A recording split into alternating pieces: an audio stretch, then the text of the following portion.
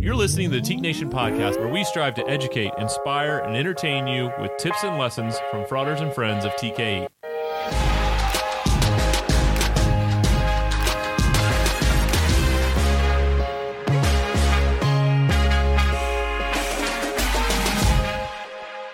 Hello and welcome back, everyone, to the Teak Nation podcast.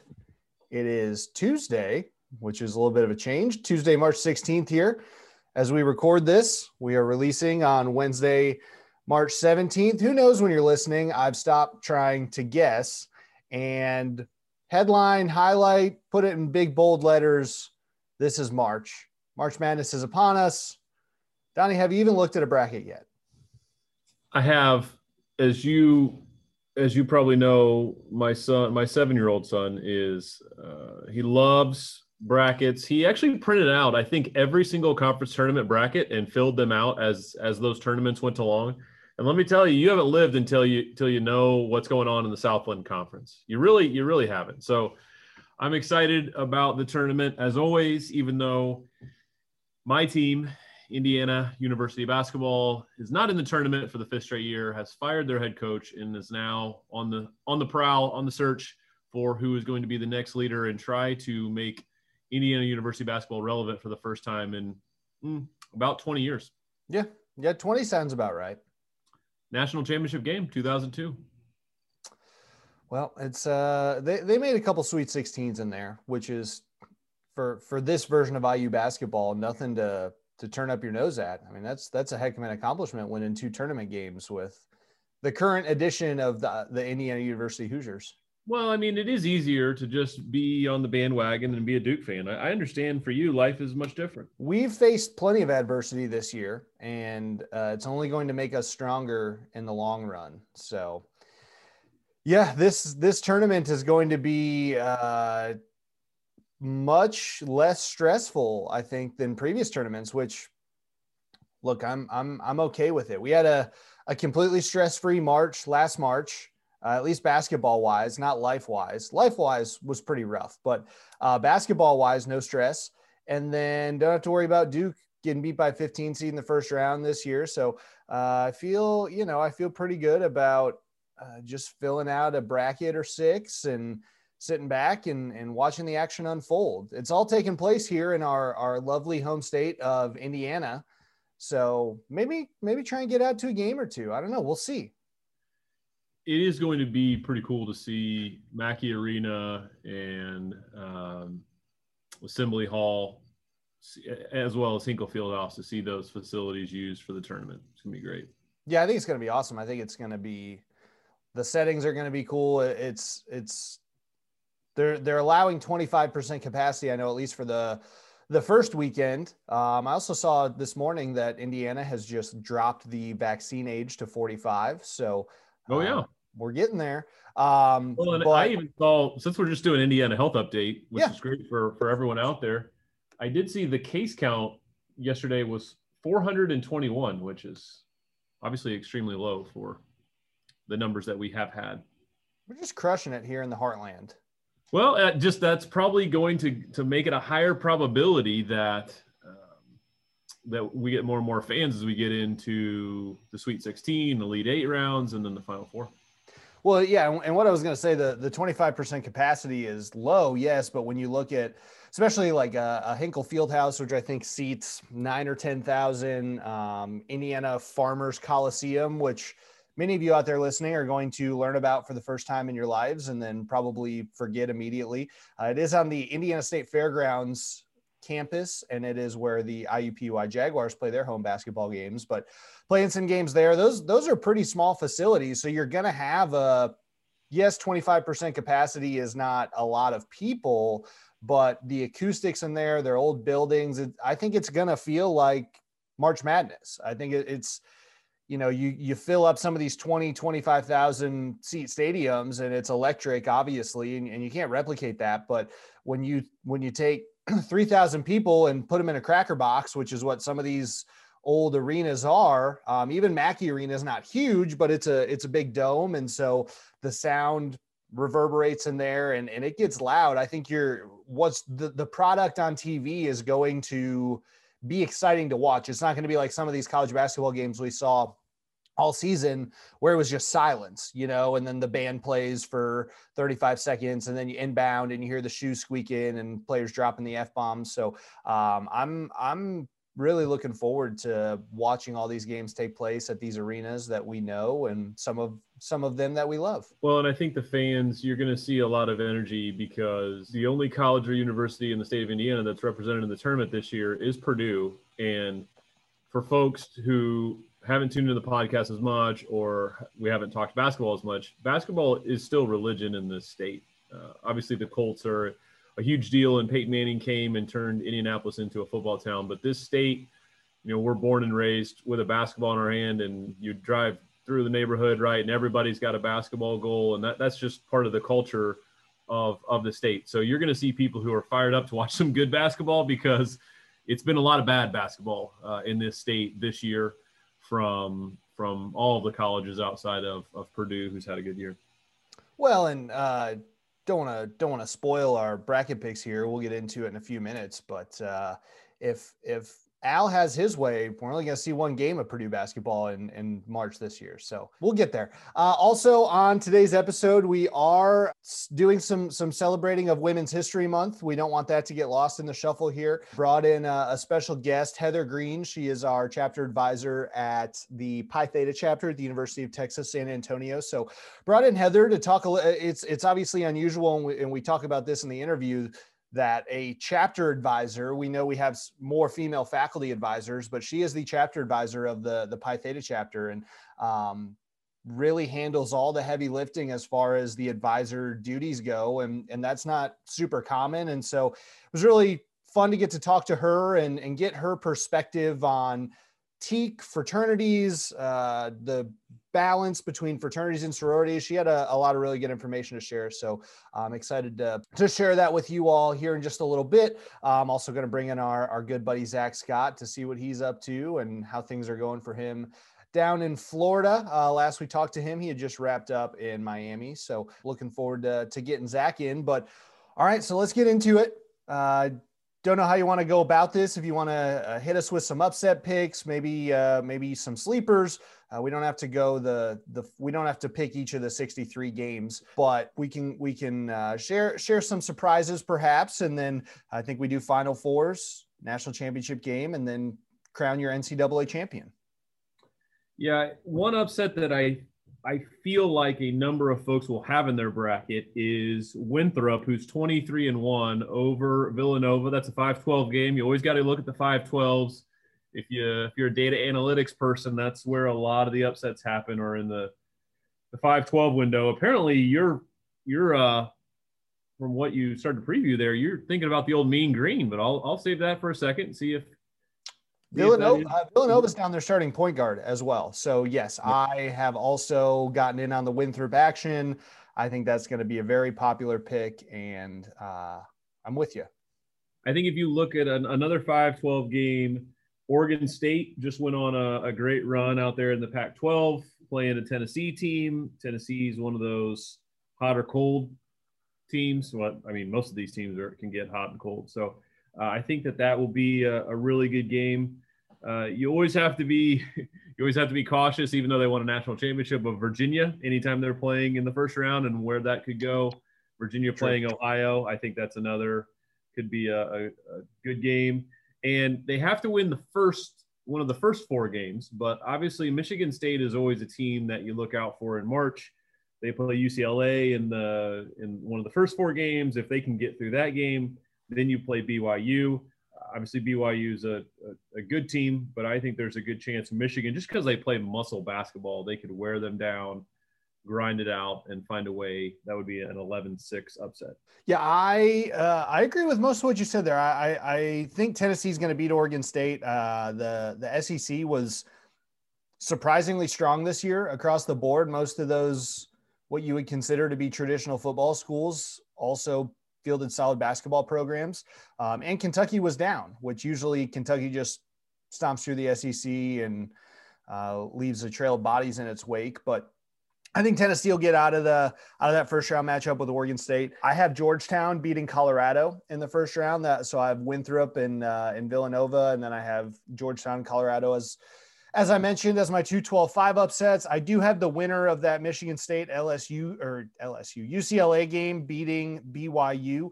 Typically, the way the brackets work is you don't have to pick the winner of the first 4 games. You just take whoever wins that game against the other team. And I think either of those teams, BYU is fine. They gave Gonzaga a good run in the what conference they play in? The WAC? West Coast Conference. West Coast Conference. Gave him a good run in the championship game there, but I think that either of those two can get it done against BYU. And then, as I previewed, I think Purdue's going to go down in the first round. I have made some pretty bad mistakes in my day picking Purdue to make runs in the tournament, and it stops here. They are a very young team. They're very inexperienced. I think they could be very, very good the next few years, but experience. I'll go ahead and I'll give you my thoughts and my formula when I'm picking a championship winner, when I'm picking teams in the NCAA. One, do you have experienced guard play? Because at the end of games, when it comes down to it, the guards are the ones handling the ball. Teams are going to ratchet up the full court pressure, and you need to have players who can put the ball in their hands, stay calm, stay cool, stay collected, hit free throws, not crack under pressure. So experienced guard play is key. 2, some sort of interior post presence. I know Purdue has this, but again, they're a little inexperienced because the NCAA tournament, these games go in runs where a team scores, 10-2 run and they get all the momentum. When the best way to break a run is to get a high percentage look at the basket. The best way to do that is to toss it down low and get a look at the rim. So that's another key for me. Do you have post players who can put the ball in the basket? And then the third piece I always like is some sort of top level wing defender, because that's the other thing we know about NCAA tournament games is that's where guys like Jimmer and Steph Curry and Kemba Walker and Shabazz Napier, those guys go nuts.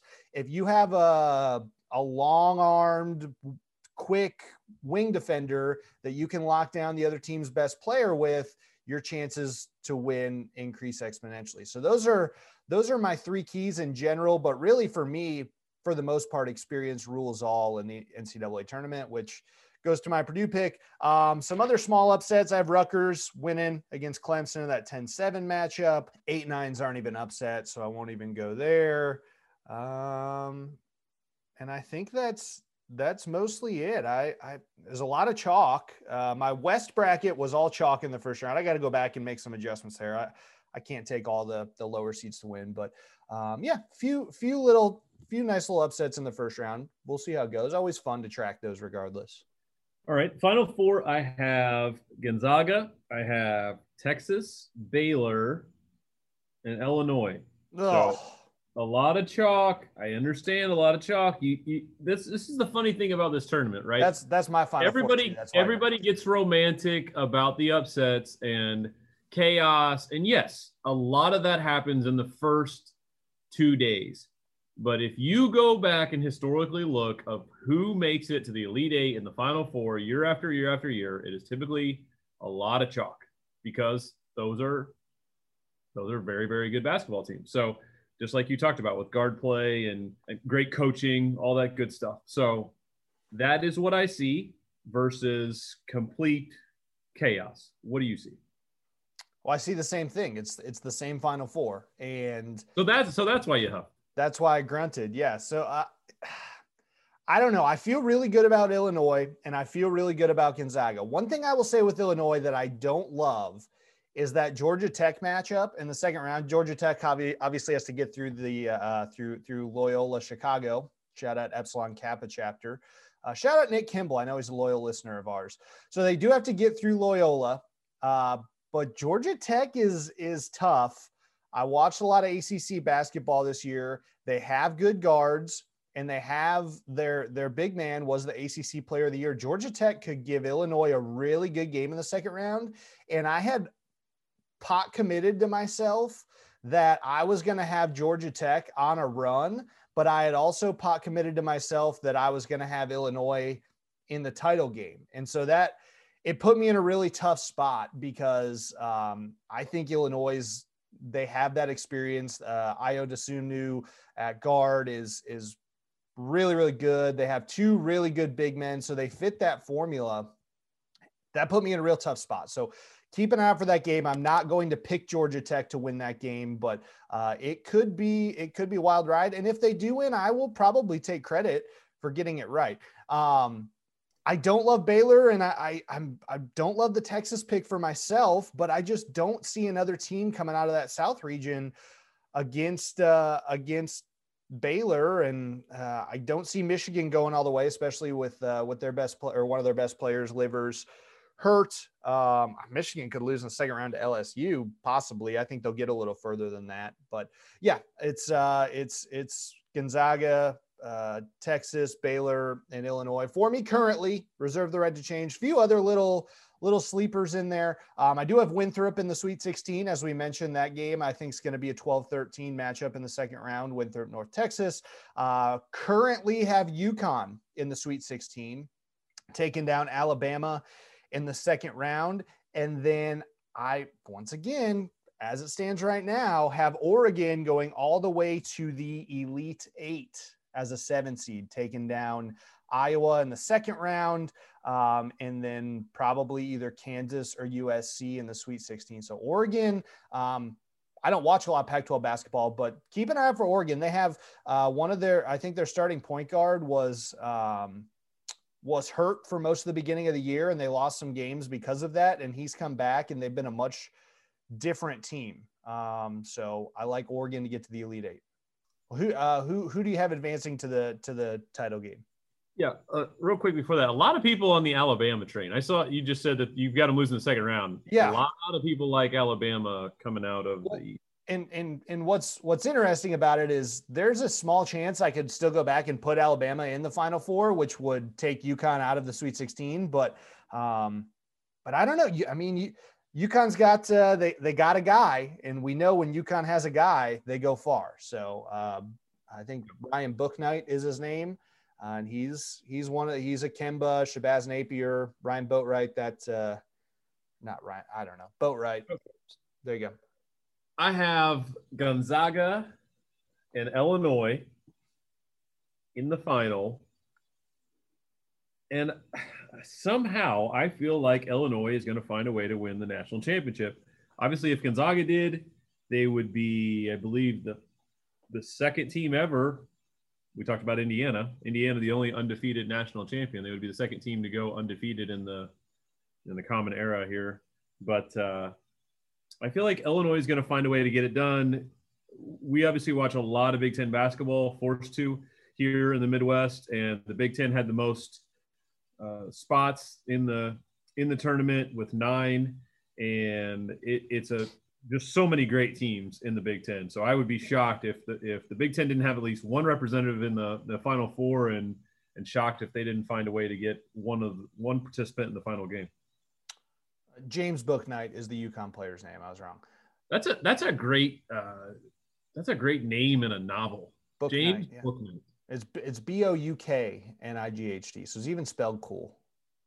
Yeah, that's nice. Okay, so I also have Gonzaga and Illinois in the final, and I was a little worried that this was just going to be super boring, but I do have Gonzaga pulling it off. I think Mark Few finally gets his title. I think the Zags are going to do it, and I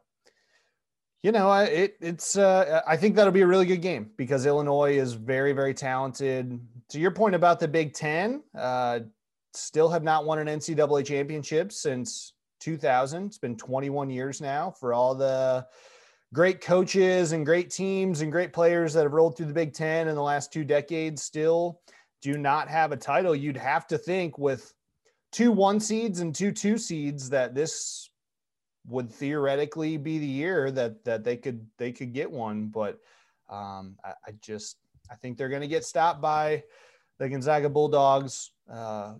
Home school of Greg Halloran, for those who are unaware. A lot of great Kentucky teams in the last 20 years, a lot of great Duke teams in the last 20 years, a lot of great Carolina teams in the last 20 years. Villanova. The one era has definitely made it challenging to win a national title. So there it is. There's the brackets. I feel good about it. Do you have any big St. Patrick's Day plans? It's one of those very interesting holidays. I have 0 St. Patrick's Day plans. I will probably not even wear green. Well, I don't know if I'd advise you on that. It is the beginning of the official NFL league season kicks off on March 17th. I believe at 4 p.m. Eastern. Yeah. If you think the NFL starting free agency the day after the brackets came out was an accident,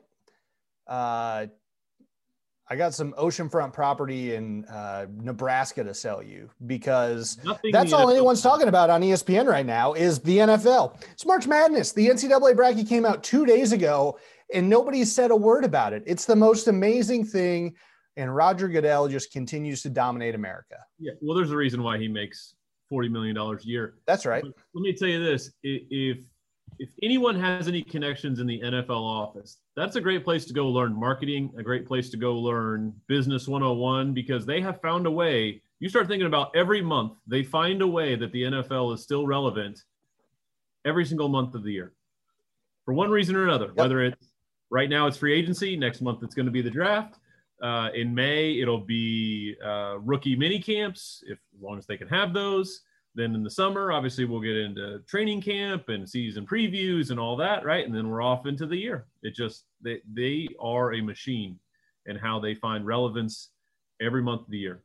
Something our groups could model right there. How can you be relevant every month of the year? Yeah, just dominate the market that you're in. Just crush everyone else, and no mercy on any other sports. I mean, we got a personal favorite of ours, the Masters, coming up in 3 or 4 weeks. I'm sure the NFL is going to find a way to usurp that market as well. And there's your official Teak Nation podcast word of the week, usurp.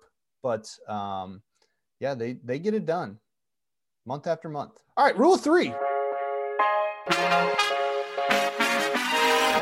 This is in response to both my recent pilgrimage to Baton Rouge and the NCAA tournament. We have always fun time to learn about colleges and universities you never knew existed during March, because there are 68 teams, and a lot of those are teams that you probably, right? Remember when Florida Gulf Coast went on a run a few, like 5-6 years ago or 10 years ago? I don't remember how long ago it was. It all just runs together.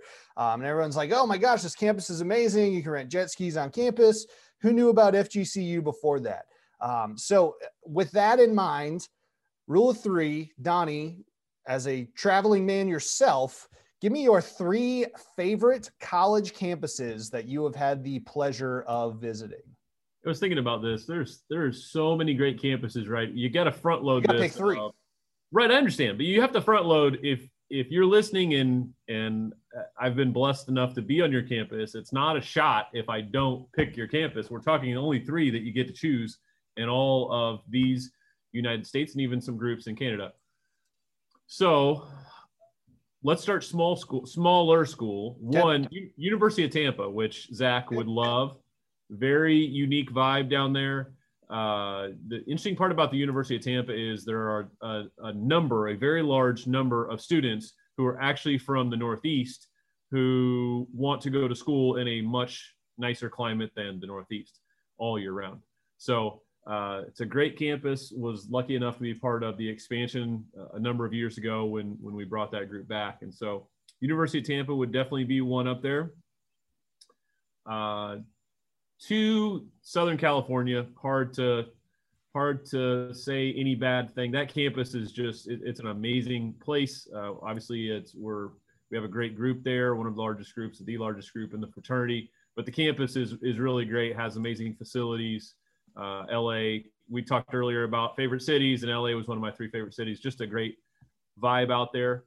The third one, Al, I went all over the place and thinking about what would be number 3. I probably going to go a little off the map for you and say Minnesota. And I got to preface this with, this is Minnesota in the fall. Yep. So You go to University of Minnesota in the fall, beautiful campus.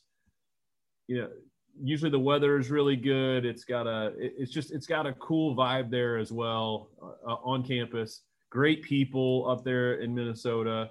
We've had a very strong group there at Theta for a number of years. Again, was lucky enough to be part of bringing that group back, doing an expansion with former staffer Aaron Pattison. We had a lot of fun there in bringing that group back, and have been happy to see successful men who've come from there over the last 8 to 10 years.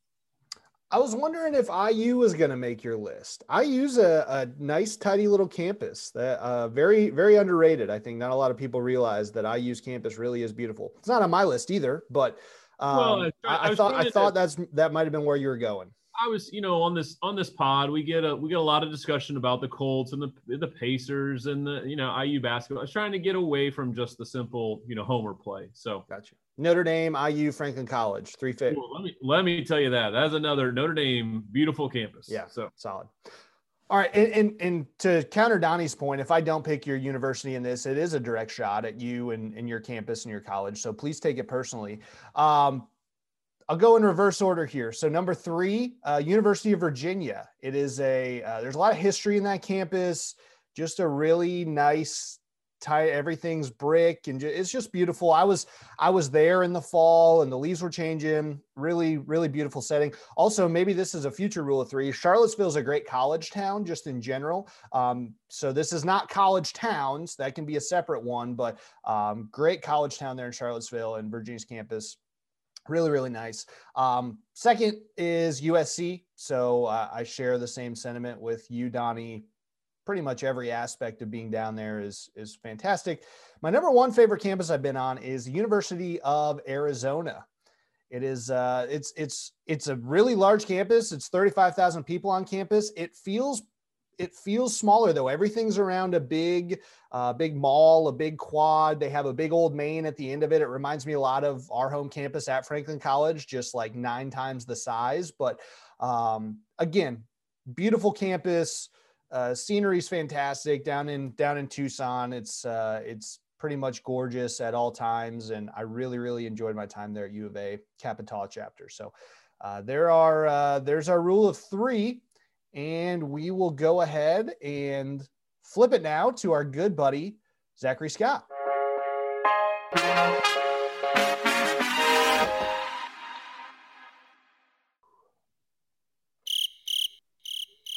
Where's Zach? Where's Zach? Well, he said he was taking his dog out and that he was going to come in right after that. So I guess he'll out with his dog. Get his dog on a better routine.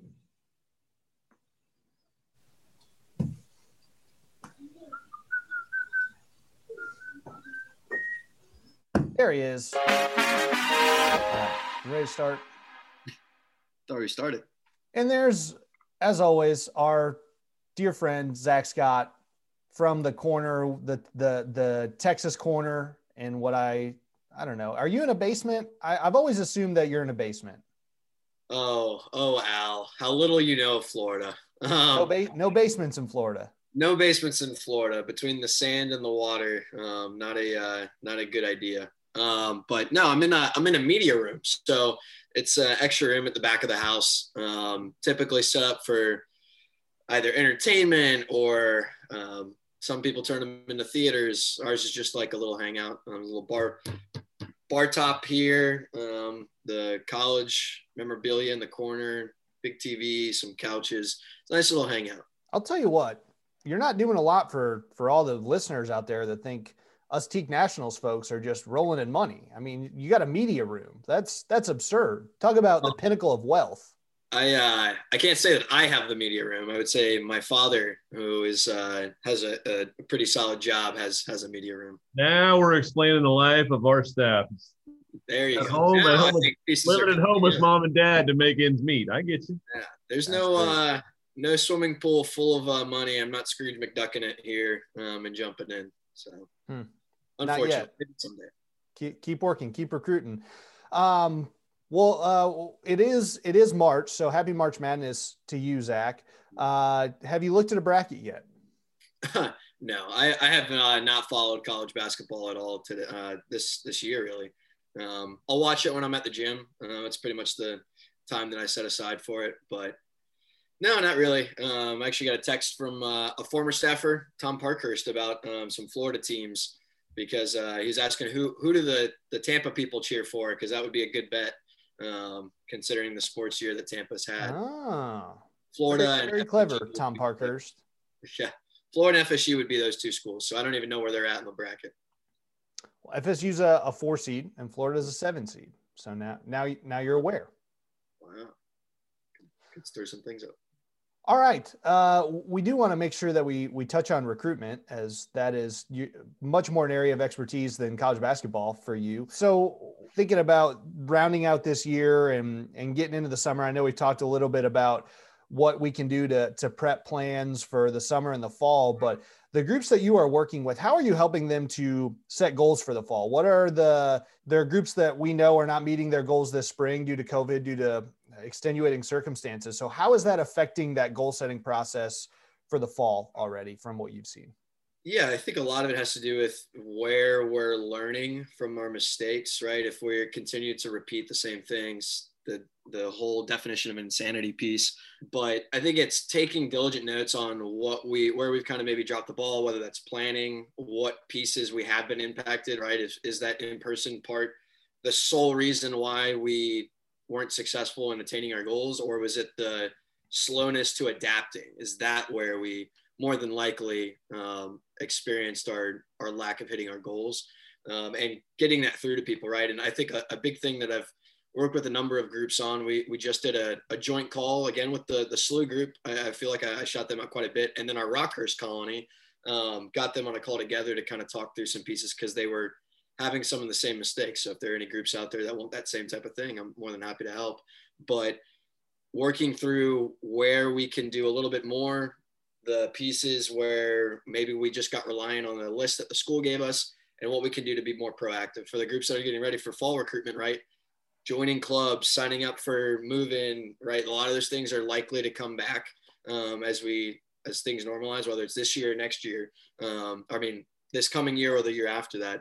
Signing up for move-in teams, signing up to BRAs, all these different things, these leadership opportunities that are out there, joining clubs and organizations, getting involved and getting your fingers in as many pies as possible. That's extremely important when it comes to spreading that footprint across your campus. What have you done in the last 3 to 4 months to set yourself up for 4 to 5 months from now? That's what I think the most important part of fall recruitment is you have all summer to get ready, but you also have all of spring and really the winter sessions to capitalize. Most of those things you have to sign up for back in like December, January. What opportunities do we still have on our plate? Maybe that's talking to your high school where you know that 7 to 15 students come from that school to your campus year after year. What are you doing to reach back out to the people that you know, reach back out to your guidance counselors, whomever you still have connections with that can put you in touch with the incoming class? Zach, how important is having these discussions starting in May, June, July, right? In terms of, we've talked about recruitment training, right? We've talked about going and taking advantage of teak.org/fired up, the free program that's there from our partners and our friends at Fired Up. But something that you and I and Al talk a lot about is having these mock opportunities to practice, right? We give the analogy of football or basketball, whatever sport, that you wouldn't just walk on the field in the championship game having not practiced and run the plays all year.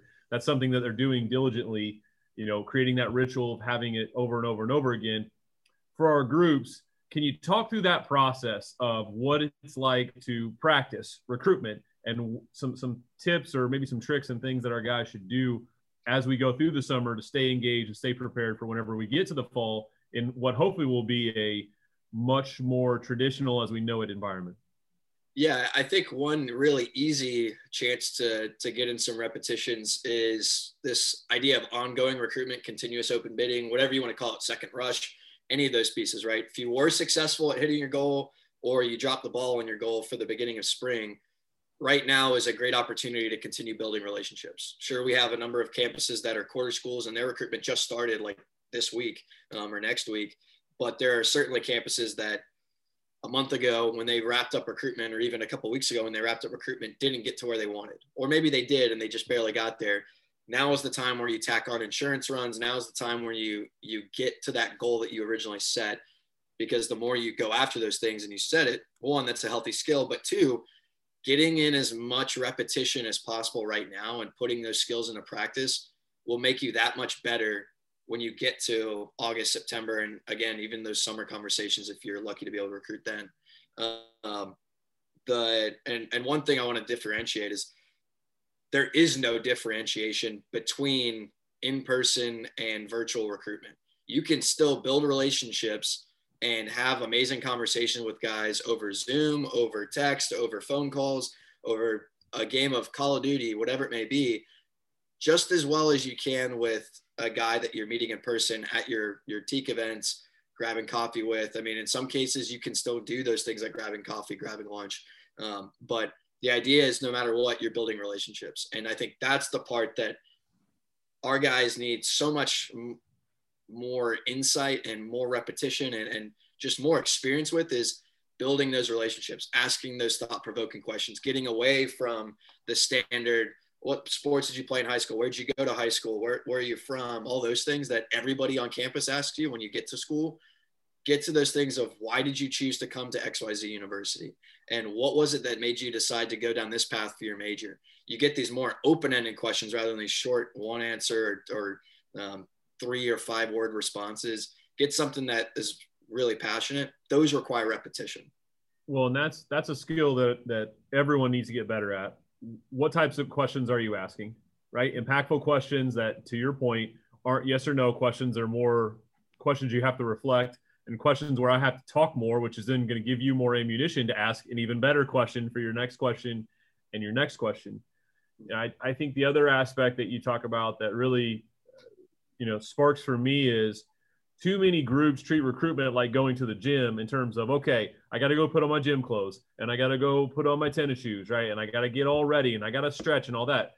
If you are building relationships all the time, then recruitment actually isn't this thing or this activity that you have to get all geared up for. Yes, you want to have energy and get folks and energy all in the same. I get that, right? But to your point, if you're building relationships, all you're doing at the end of the recruitment period is just cashing in on those relationships, just turning and asking, folks that you've engaged with, these men, and saying, hey, do you want to be part of this organization?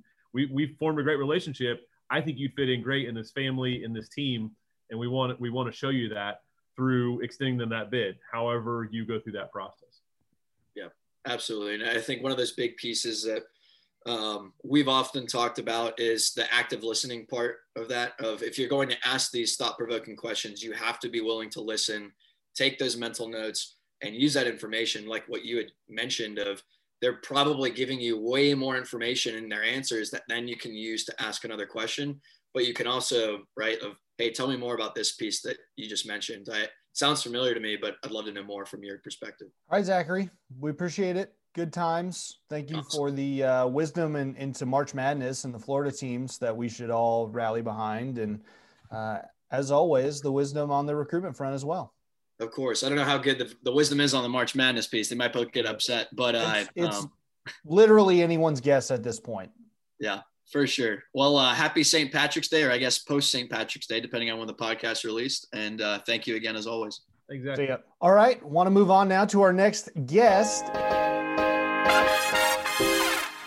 And we want to welcome in now our special guest here on this episode of the TEAC Nation podcast, Heather Green. Heather, welcome to the show. We're happy to have you. How's it going?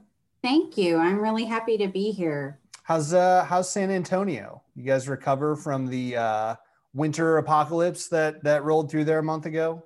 Yeah, it was a tough week for sure. I am originally from Wisconsin, so snow is not something that's new to me, but it's very new to the people who live in San Antonio. And so it was a rough week, but 3 days later it was 70 degrees again. So we're doing okay. Yeah, that was, we talked about it a little bit on a few episodes, and we have some alumni down there who lost power and heat, just the whole works. So glad you made it out. Glad you were well adapted and prepared, probably just out braving the elements while everyone else was locked up inside. So that's good to hear. Heather is our chapter advisor for the Pi Theta chapter at the University of Texas, San Antonio. She is the director of annual giving at UTSA. Is that correct? That is correct. Yes. And then you're also a board member, correct, for Delta Phi Epsilon sorority. I am. I'm on our international governing board and wearing a few other hats as well for DPhi. I'm a chapter advisor and heading a task force right now for a chapter that we're working with. So, yeah. So you've just taken every last second of potential free time and loaded it up with fraternity and sorority business. Yeah, usually the groups take turns in a weird way where one might be struggling, the other is doing great. Right now, honestly, both are, in need of support more than normal. And I think COVID has had a lot to do with that. So it's been an interesting time. Yeah, absolutely. I think that's been the case for about every fraternity and sorority chapter in America. So for you to gladly take on two of those is no small feat. So I want to get started with a pretty broad question, and it's not super common that we have a female chapter advisor of one of our TEAC chapters. And with that, I'm just curious, how did you get involved with the Pi Theta chapter, and what was your path to get you into that position with TEAC? Sure. So the Pi Theta chapter members were in need of an advisor. They were working through some issues at that time, and the student activities director at UTSA had given them my name as well as a few other people. One of the members came and met with me, and I think because of my role on campus and because of my work with my own sorority, I told them very upfront that I would not be just an advisor on paper and that I had high expectations. And I'll tell you honestly, I thought that was going to be the end of the conversation. And to my pleasant surprise, that member brought the Preakness at the time to meet with me a few days later. And the gentleman welcomed me into their fold at Pi Theta, and that was about 8 years ago. And I'm still at it. Well, that's great. Donnie, did you have something? Jump in. I was just curious, in that role of chapter advisor, how would have been the challenges in that role? What have been the things that have been fulfilling to you? To do it for 8 years, obviously there has to be aspects of it that are still fulfilling to you today.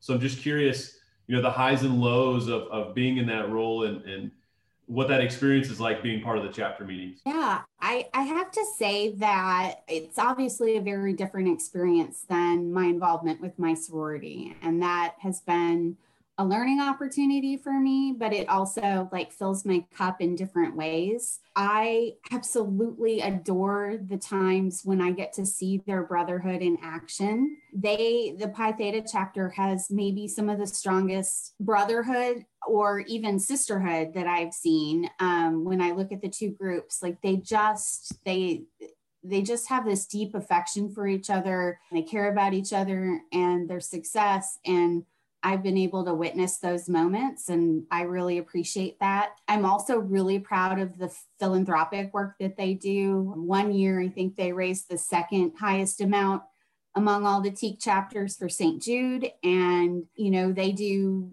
a Halloween event with the American Cancer Society here in town that I usually go and take pictures and take video during. And just seeing those moments really warms my heart, because that to me is a lot of what Greek life is about. I think the early relationships that I made with, as I started advising, I'm still in touch with all of those guys. I got invited to one of their weddings last year. They still value me today and I value them. And they call me Mrs. Green, but some of the oldest members are just getting around to calling me Heather now. So I think it's more than just being an advisor, it's building relationships with folks. I would say, some of the challenges honestly, I know that I don't know what it's like to be a young man on a college campus. And, so sometimes my ideas might not be their cup of tea, but we work through our relationship by talking about, if you're a leader, you can still make choices. You don't have to follow my advice all the time. I think that's been one of the great things about it, is just continuing to have those conversations.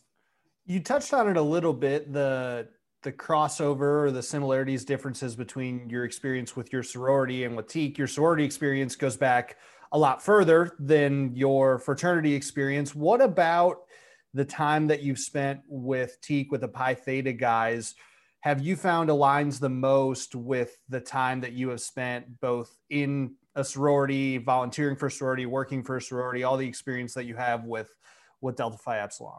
Well, I will tell you that long before I joined DPhi, some of my friends in college were Teaks, and they were who inspired me to go Greek. And I was part of a local sorority that eventually chose to join Delta Phi Epsilon.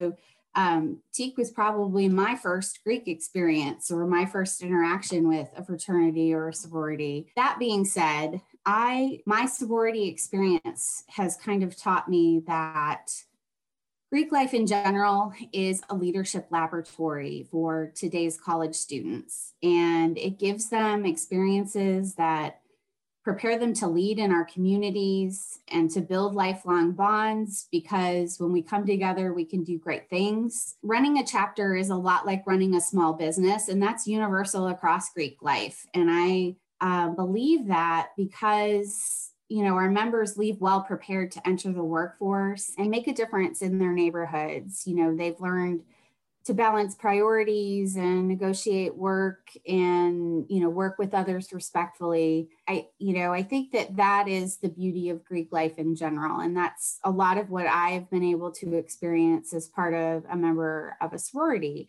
And I think the same is true of Teak. Teak is working to develop its members socially and morally and mentally, which is actually pretty, similar to Delta Phi Epsilon. We focus on the 5 S's, which is self, social, sisterhood, service, and scholarship. And I believe our members are not just job ready at graduation, but, they're life and leadership ready. They're ready to jump out into the world in a way that maybe other students aren't. Delta Phi Epsilon's values are justice, sisterhood, and love, and Teak's values are love, charity, and esteem. And they aren't just buzzwords for us. That's what makes Greek life different, is we're built on these values. And again, that's universal, whether you're talking about a men's or a women's organization. And these are pillars that you can build your life on. It's not just, like I said, they're not just buzzwords that we talk about. If you internalize the message, it helps prepare you for the future. Heather, I'm especially curious about your role in serving on the International Board of Directors. There's great mythology in our organization, our fraternity, of what our Grain Council, our International Board of Directors, what do they do and what are they focused on? I think one of the greatest myths that Alex and I see, and members of our professional staff and our volunteers, is a lot of our members think the grand hegemon of the fraternity is doing member education, just like the actual hegemon does in the chapter, right? Can you talk a little bit about your role serving on an International Board of Directors for your sorority?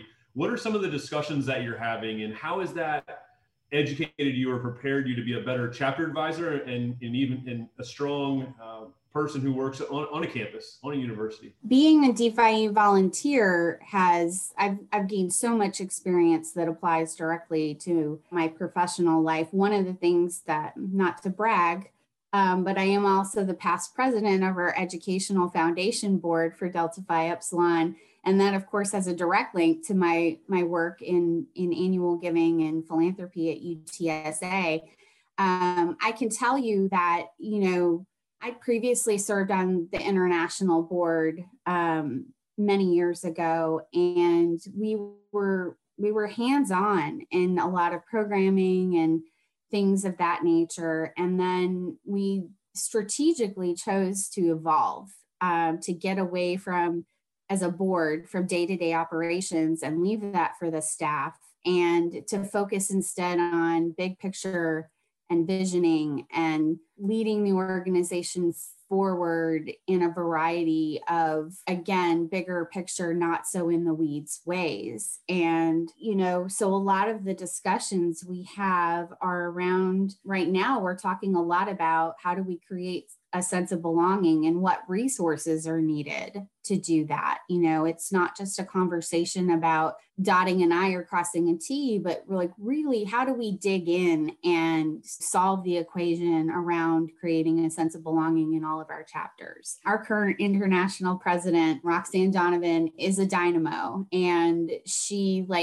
the very day she became president, told everybody, we're going to start a kindness effort. And it's not really just, about being nice to people. It is about creating this sense of belonging. We're doing a lot in the area of social justice right now. And again, that's something that our board has talked about, is how do we help our chapters become more inclusive and spaces where all types of people can feel welcome. And then, of course, we, deal in some policy development as well. DeFi is leading the way in non-binary membership and transgender membership with our policy.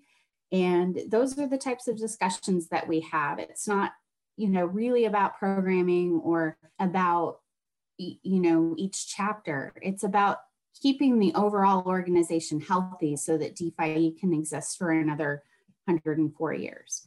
I'm curious from your perspective.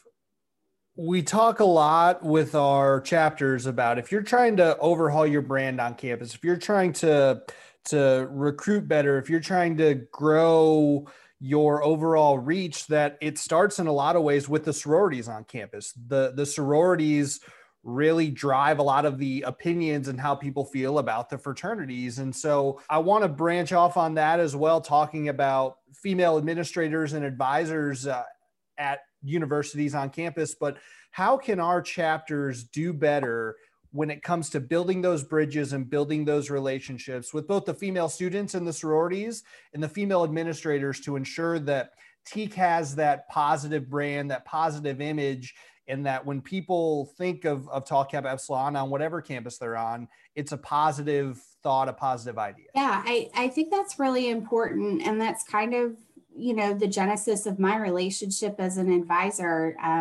One of the challenges they were having at the time, the chapter, was they did not have a very positive relationship when it came to other, particularly women's organizations on campus. Kind of, there were rumors about TEAC and things like that. And so we set out, very early on to set up expectations and standards in the chapter. I think what's important about, why we should build bridges between the organizations is that when we work together, we can do even more.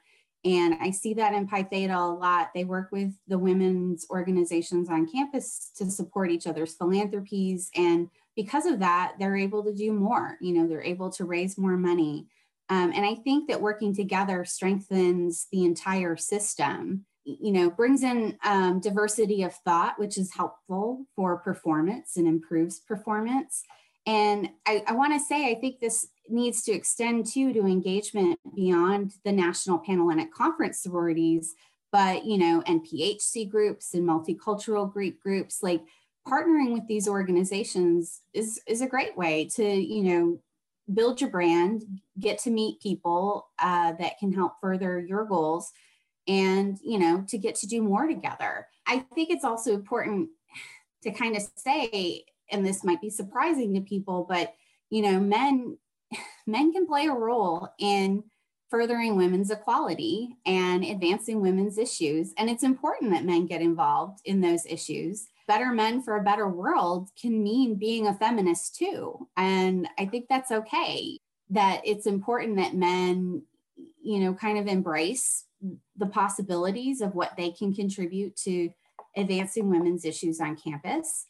For collegiate members, I think you can think for collegiate members, I want you to think about how every mixer and every philanthropy event is an opportunity to lift women up and to stop perpetuating stereotypes. to stop using words, those words, I'm not going to say them, but you know what words I'm talking about, to describe any woman, and to create expectations that your guests, like all of your guests, will be treated with respect. And I think you'll find that your empathy will set you apart in the fraternity world. I think if you want to take an even more active role, that you can co-create programs with women's organizations. I've often thought, like, what if we organized a self-defense workshop for women, and what message would that send? Teak wants you to be safe. And I think that would be an awesome message to send. I think also, like, there's usually on many campuses, there's a women's center or an LGBTQ center or women's studies program.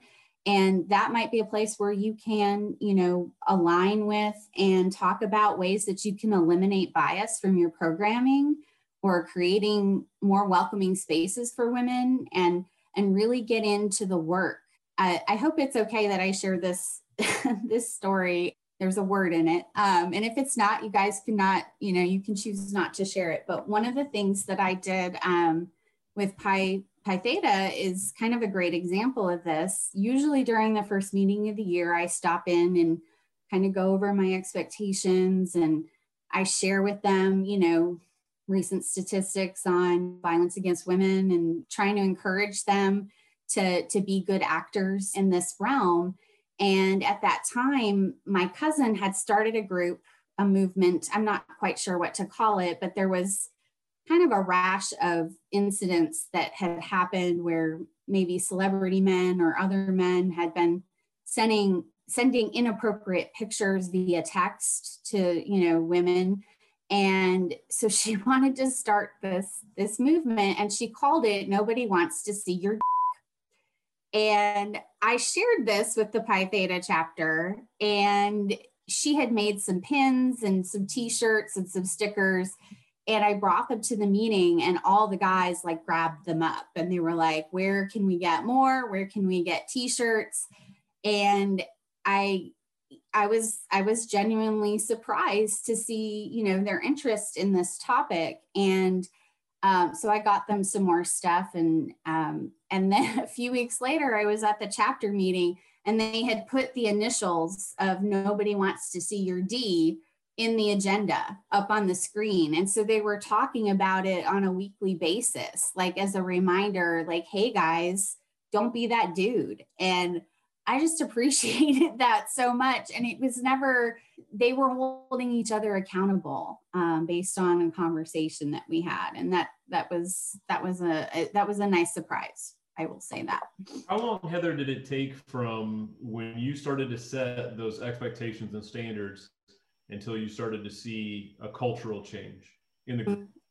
It was pretty fast. It was almost instantaneous. And I think that is a big tribute to the young leaders who were in positions at that time as well, that the Preakness, and there were 2 Epi Preakni at the time, and they knew that if they didn't right the ship and change the culture, that the chapter wasn't going to continue to exist anymore.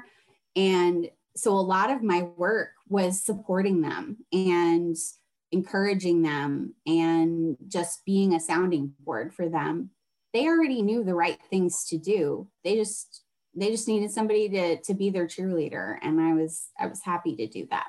Well, I think it's a strong message, because we have collegiate members out there who maybe they're dying to make a change in their group. They're listening to this, or we have chapter advisors who they have just started working with a group, or maybe they've been working with a group for a number of years and they feel like they need to make that change. And what I love about your message is somebody just has to stand up and say, here's the expectation standard that we're going to hold to. And many times, right, folks are, the thing that we talk about internally in our building is people are dying to be led. And a lot of times folks are so nervous to get out there and lead and push because they're afraid of the pushback, or it's gonna fracture relationships that I have with the people that I'm now leading, when folks want to be led. And so I love your message there, and I hope that it inspires some of the folks out there to take action, because it really is that first step of creating those expectations and standards, which then create rituals of what people do day in and day out that are reflections and go back again to those standards and expectations. So I really appreciate you sharing that message.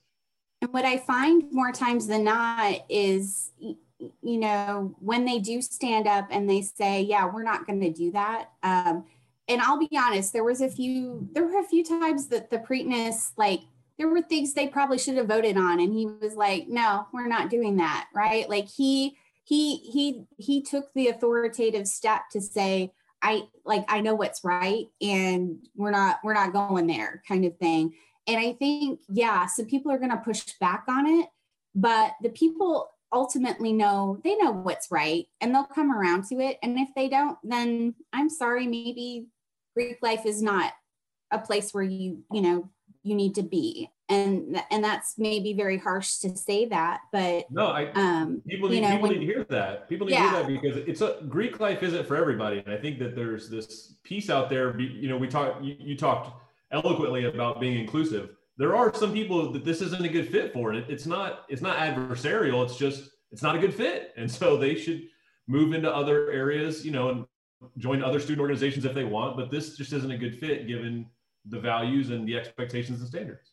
And that's absolutely it. Like, we do have values, and that is what makes us different than another club or another organization on campus. Not to say that they don't have missions or goals or other things like that, but every Greek organization has values that they believe in, and that's what makes us special. And so we need, like, if there is a ritual that we all have in common, that's it, that we live up to our values. My last question, Heather, is around Women's History Month, and it is Women's History Month in March. It was International Women's Day a week ago, last Monday.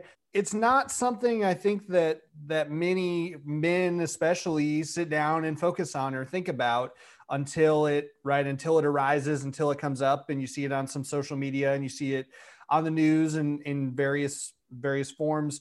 How can we all, but specifically as fraternity men, be more aware of women's history and some of the different female leaders and thought leaders throughout history, and B, how can we better celebrate it, and how can we be better allies to the women's rights movements? So International Women's Day started really around getting women the right to vote over a century ago, and it evolved into a month. And even though there has been a ton of progress for women and other marginalized groups in those decades, there's still a lot of work to do.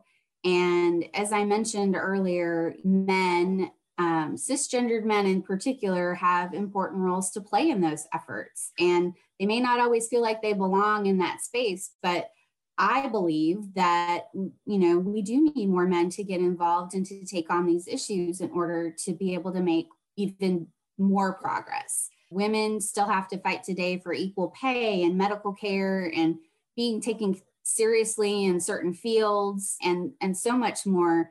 And, women have been fighting for change for a long time. But if men took up these issues too, I think the path would certainly be easier and more equitable, and there wouldn't be barriers. People putting up barriers to equal rights for women and equality are unfortunately men in many cases. So one of the ways I like to tell people the best way to be an ally to any marginalized group is to just use your voice and to say something when you see something.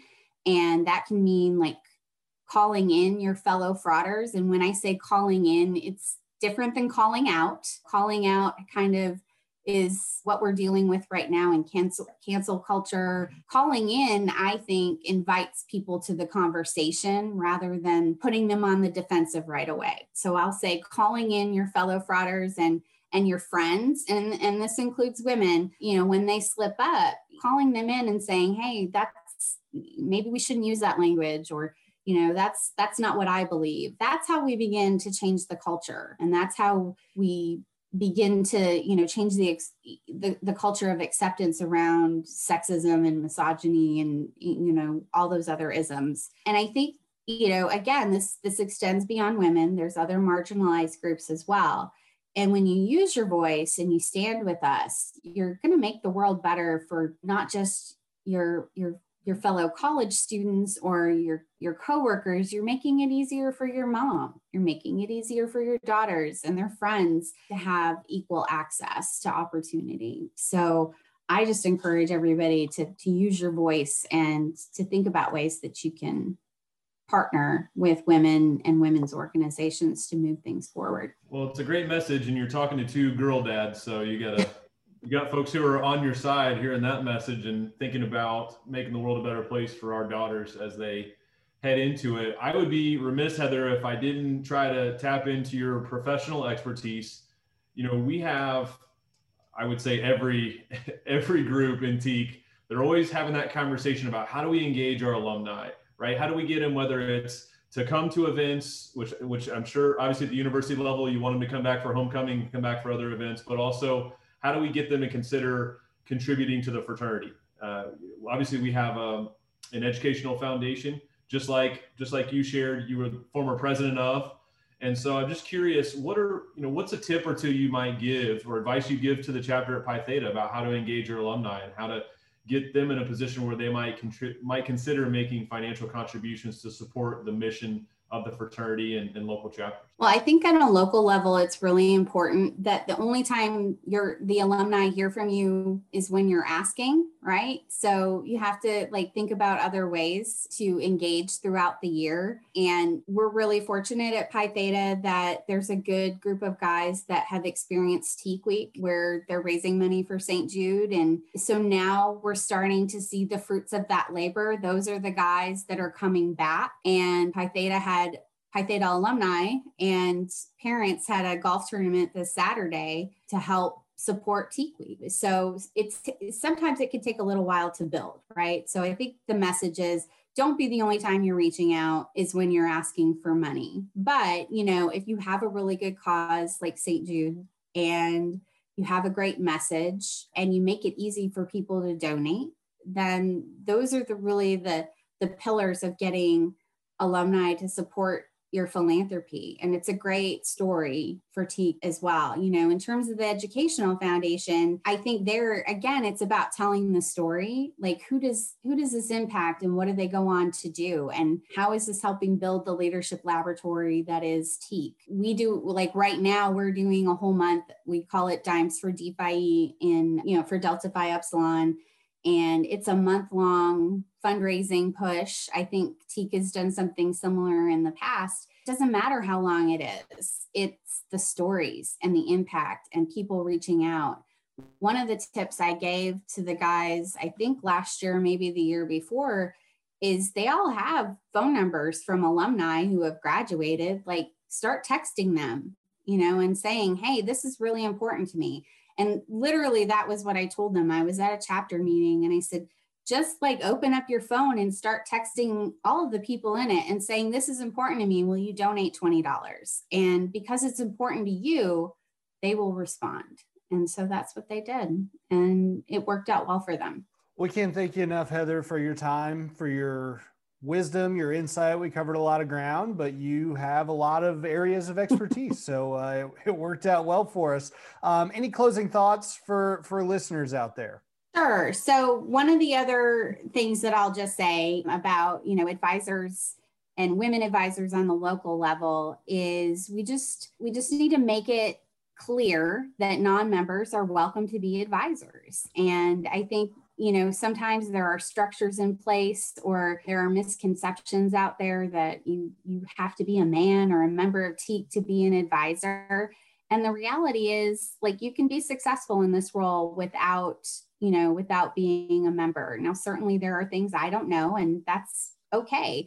But funny story, I was at a tailgate early on in my tenure and met an alum, and I'm not trying to, put anybody down or anything like that, but I introduced myself as the advisor and he was like, but you're a woman. And I'm like, yep.